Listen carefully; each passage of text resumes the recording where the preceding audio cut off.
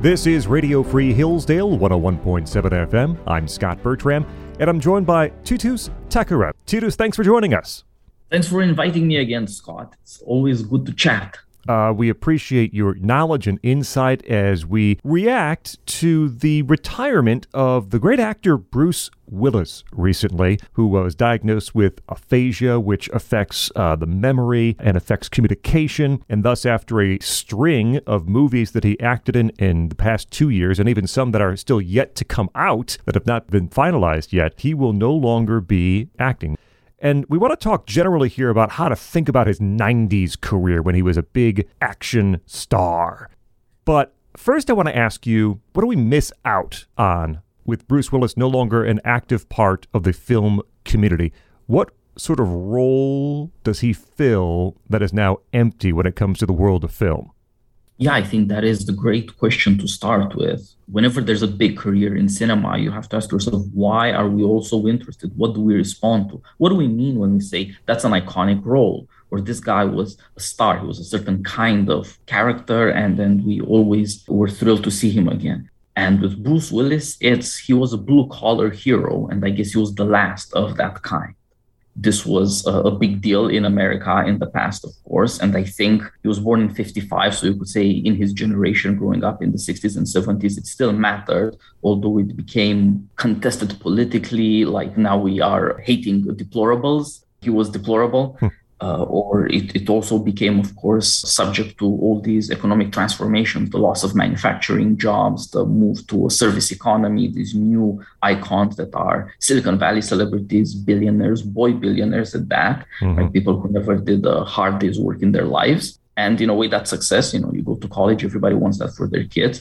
But in another way, it also means that there's no hardihood, there's no toughness, and perhaps no moral and mental toughness either.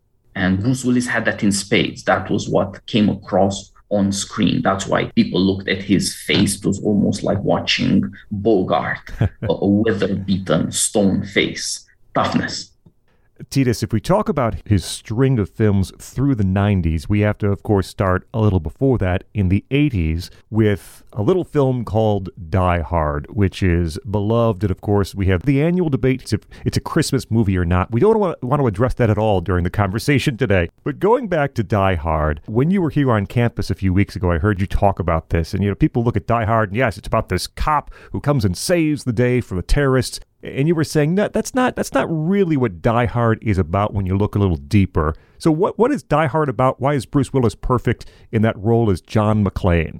Yeah, that's the movie that made him a star, and deservedly so. It's almost impossible to imagine somebody better in a role, or in a way, a role more needful for the times. He plays this down on his luck cop whose wife left him to work in a corporation in LA. She's now much more successful than he is, and the family has moved to California, the terrestrial paradise. At least it seems so. In a way, he seems like he's got nothing and nothing to offer. He's the past of America, not the future. But it turns out that he does have something to offer us. He is the ordinary citizen whose public spirit is necessary to do justice, whose manliness is also necessary to do justice. And doing justice requires criticizing all these elite institutions in America. Wall Street millionaires come in for criticism, and cokeheads, especially among them. But also everything from the media and academic therapeutic ethics, all the way to the police and city politics and even the FBI. In all these ways, the movie was prophetic about a kind of conservative attack on elite institutions, a democratic, even a populist attack on oligarchies based in New York or DC or LA, etc. I think we should probably begin to walk through at least the next two Die Hard films before looking at other movies from that decade of the 90s. If we move to Die Hard 2, with Fred Thompson, the former U.S. Senator, of course, in the film, Dennis Franz, this theme about sort of a common blue-collar man fighting against elite institutions. Here we have critiques of American foreign policy. We have critiques of the authority of the airport police. And you do it my way or you get out of this tower. And one man, and Bruce Willis sort of has to take it upon himself to fix all these errors of the system. How does the plot of Die Hard 2 either reflect or contrast with the success and the plot of the original Die Hard? Yeah, it's a strange thing, and it doesn't work very well because it has so much interest in foreign policy, which in a way is the weakest point. in ordinary citizenship. The ordinary citizen does not know much about the inner workings of various South American or Central American regimes as per the plot, or most of the world, right? Yeah. But the ordinary citizen does have a certain kind of patriotism that makes demands on foreign policy. American foreign policy should be such that it corresponds to the moral demands of the citizens, and in that way becomes intelligible, or at least largely predictable. But the other theme you broached is, I think, quintessential to working class action heroes and what they brought and I suppose bring to America if we still admire these movies. A patriotic, conservative anti-authoritarianism. This sometimes looks libertarian, don't tell me what to do. But of course, don't tread on me and the Gadsden flag has a deeper political meaning than I want my life my own way. It means that authorities are often wrong or often enough, and yet there's not a lot of space for citizens to act. There's not a lot of procedures by which citizens can participate in self-government in modern America, which is so bureaucratic. Think of an airport, right? That's the point about Die Hard 2, which again is just good sociological observation. Airports have become an education in despotism. Think about the post 9/11 TSA. Everybody's bullied. Everybody's harassed, everybody's treated badly by a system that is absolutely impersonal. You do it my way or you get out of here, or you end up on a no-fly list these days, I guess. There you see again what people saw in that story. Here is a guy who will not put up with these impersonal rules, who will not put up with the bullying, who will somehow stand up for American character and say, no, a man should take responsibility for these things and he should act. He should be in some way public-spirited, and therefore his action should have a public character. And I think that established the pattern for a lot of the 90s movies. Bruce Willis was the best at it, but not the only one, where this kind of anti-authoritarian streak suggests that conservatism requires more of citizens by way of public action, or otherwise life just becomes too impersonal to be really American. I want to ask more about him as an action hero in a moment, but let's close out this sort of Die Hard beginning trilogy with Die Hard with a Vengeance, this film from the mid-90s, bringing in Samuel L. Jackson as a co-star for Bruce Willis to work alongside. Many Die Hard fans really like this film, like the dialogue, the plot, the riddles, the interaction between Willis and Samuel L. Jackson. There's, of course, the classic Die Hard plot evident here, but there's also some commentary on society, and when you have Bruce Willis and Samuel L. Jackson next to each other, this comment on race relations in America. How does Die Hard with a Vengeance get at that? Yeah, I guess that's the part of the Die Hard formula that doesn't get enough attention. Of course, the relationship between John McClane and the cop played by Reginald Bill Johnson in the original Die Hard was also a big deal. Yes. Both of them being in some ways in need of redemption. In Die Hard with a Vengeance, there's again a white guy and a black guy who have to learn to tolerate each other, even to like each other in a certain way, because they both have children to protect. The children in the schools of New York who are under terrorist threat, they are the children, the nephews of the Samuel Jackson character, Zeus.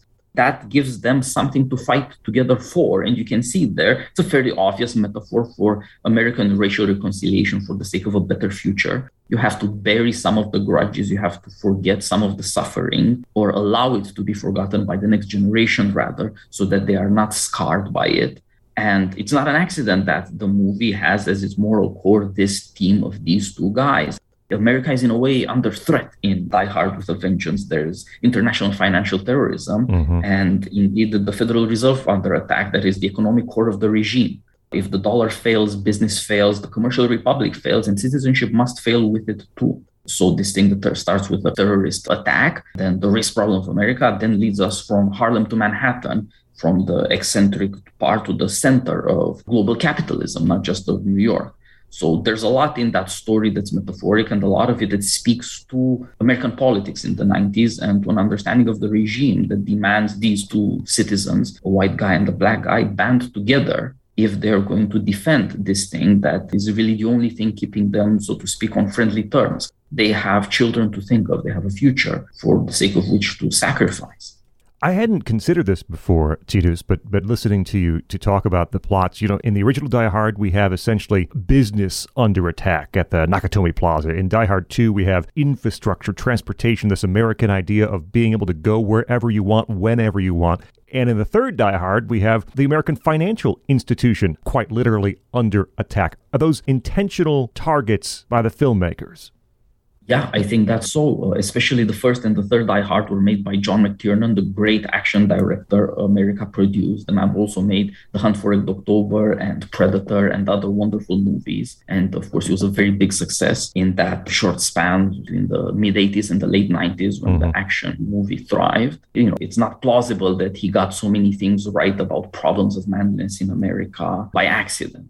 These movies try to remind Americans, think how prescient they all seem now. In the 90s, it looked like popcorn fun, but it turned out we were all terrified of terrorism and we were all much more vulnerable than we thought we were. We just didn't take it seriously because it's the movies and we don't think about the movies, so to speak. But these were all very good warnings about why we need manliness as a part of citizenship, as a part of justice, and why we need to take seriously how vulnerable we really are. Violence, too, can become very impersonal, very anonymous in a society where we're largely strangers. We don't know people around. There's just too many of us for person-to-person knowledge. The institutions are too impersonal for us to be connected hierarchically or in an ordered way. We're just stuck with other people we don't really know. And that means that the potential for catastrophe is immense, that society is in a way under attack simply by dissolution, by a kind of dissolving of the bonds of friendship, of familiarity, of justice, ultimately. So when one of these attacks happens on a critical part of the American regime, all of a sudden you realize how much citizenship virtue is necessary and how little of it, in a way, there is left. And so John McClane, especially in Die Hard 3, becomes, in a way, a symbol for the ordinary American. It's not that every day this guy gets out of the house and another terrorist attack happens. It's that he's what we all hope to be, the guy who will rise to the occasion. Terrible things happen, some terrible shooting, some bad accident even, doesn't have to be some act of injustice. And somebody will have to save people's lives. And these people do exist in America. We hear about them now and then on the news. This guy stopped a robbery, that guy stopped a murder. They are John McClane's.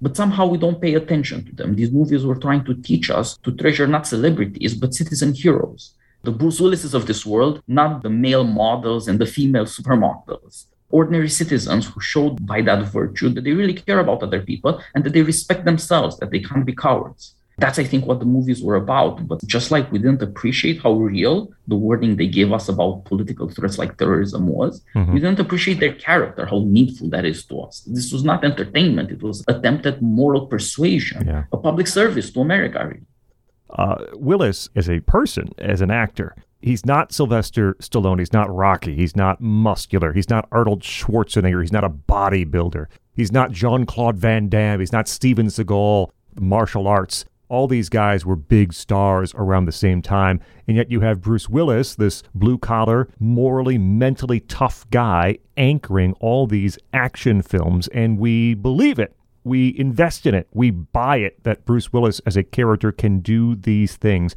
Why did we, the film public, love him so much as an action hero despite not having those skills, those muscles, that outward strength of some of these other actors?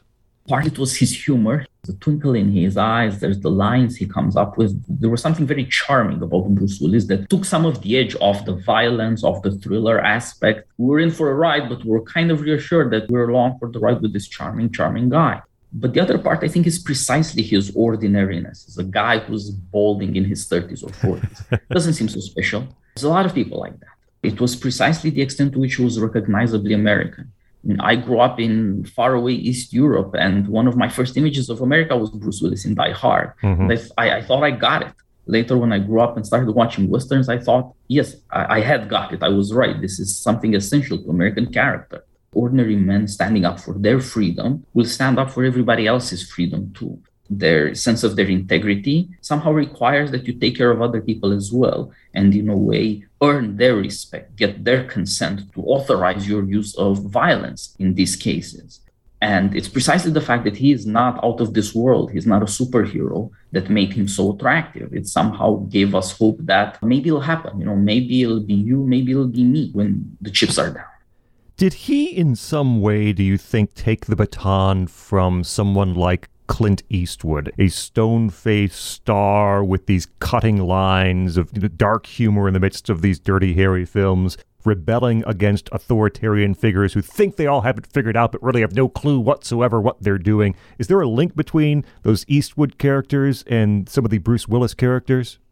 Yeah, I think so. And Dirty Harry is the prototype of this conservative, even reactionary cop who understands that some things really are horrible, and the people who pretend they're progressive or special or moralistic actually are cowards, that they would never face danger if it came. But on the other hand, precisely because they don't think ahead of danger, they will rush headlong into it. These movies show that the tough guy cop who seems like a bad guy is, in fact, the savior we need. Supposed to suggest that our good intentions and our moralism make it very easy with certain kinds of progressive authorities or liberal authorities to go from coward to full-blown psychopath with nothing in between.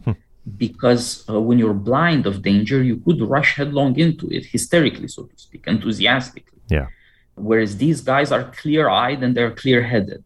Because you see suffering in their faces, life has not been good to them. They know to look out and to look around. They know to worry and just to face up to the fact that sometimes things go really, really bad and you need to deal with them.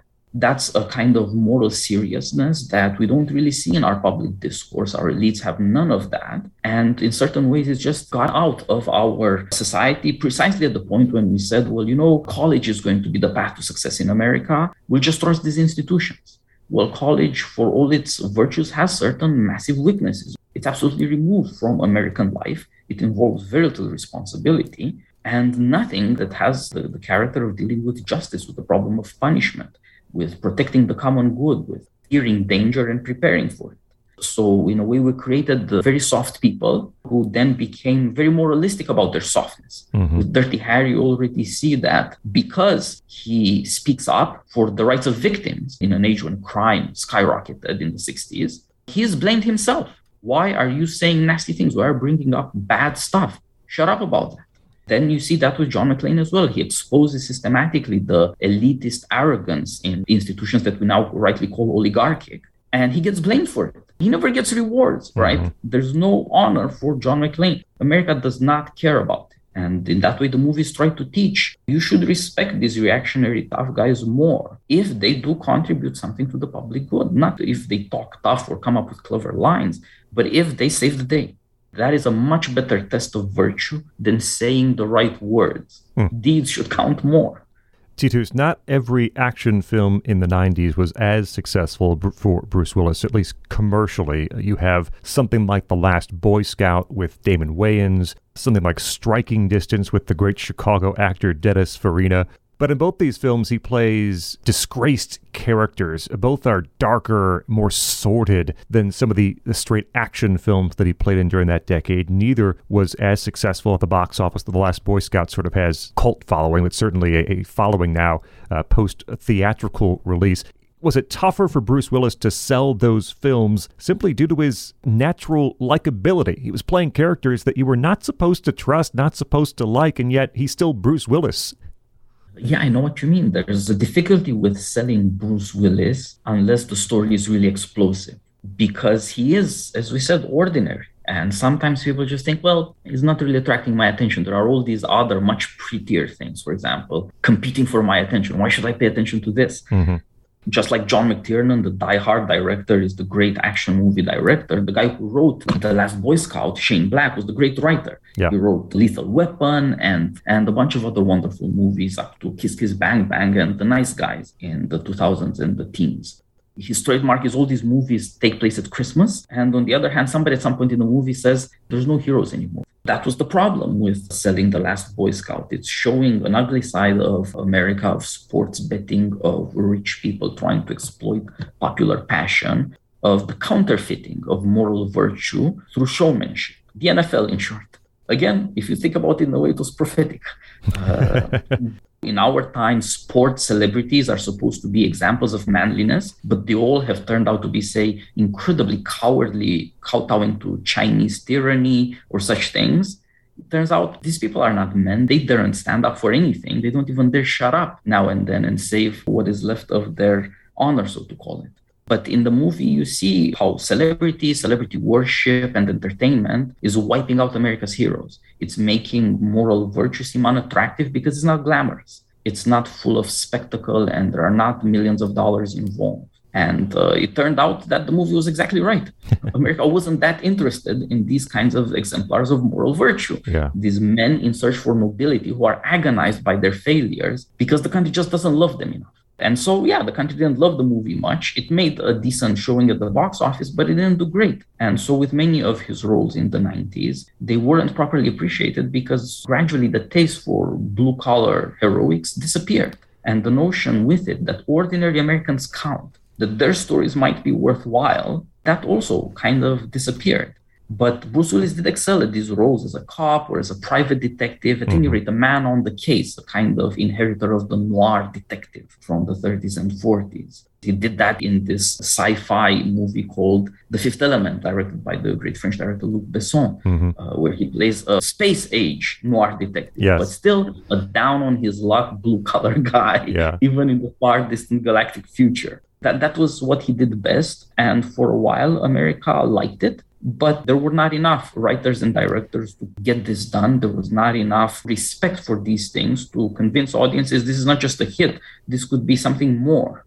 The genre could be something more. Instead, everything was reduced to cliches. And eventually, Bruce Willis became this figure of invincibility, almost a caricature, because there were not artists, writers, and directors to make wonderful stories for him. And on the other hand, the audience began to indulge an ever more sarcastic attitude, an ever more ridiculous attitude that kills heroes. Yes.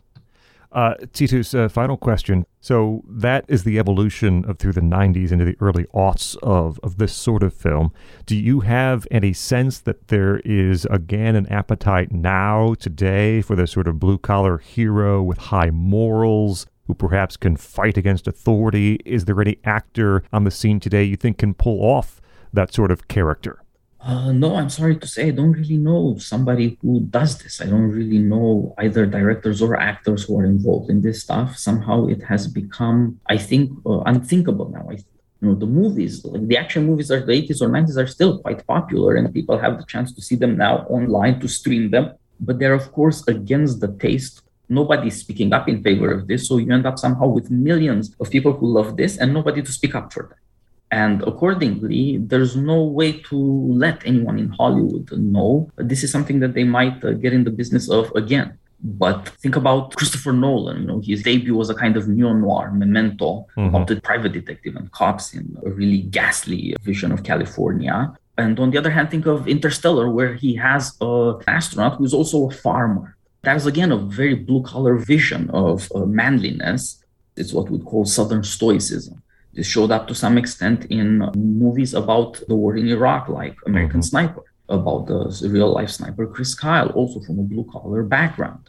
And there's still something of that noir sensibility in some artists. Quentin Tarantino had a big success with Once Upon a Time in Hollywood, where Brad Pitt, of all people, plays quite convincingly a very blue-collar guy, who's also heroic and something of a detective. He's also done the novelization of that movie now. So these influences are still there, the influences of the noir, of the blue-collar hero, of the noble man of deeds who doesn't really get rewarded. But they're much more difficult to recognize, I guess, for the audience because they're not a genre. They are not of great appeal. And we've lost something with that. We've lost any respect for moral seriousness, for mental and moral toughness, that is. We should probably think about getting back to that. Titus, thanks so much for joining us. Thanks so much for inviting me, Scott. All the best.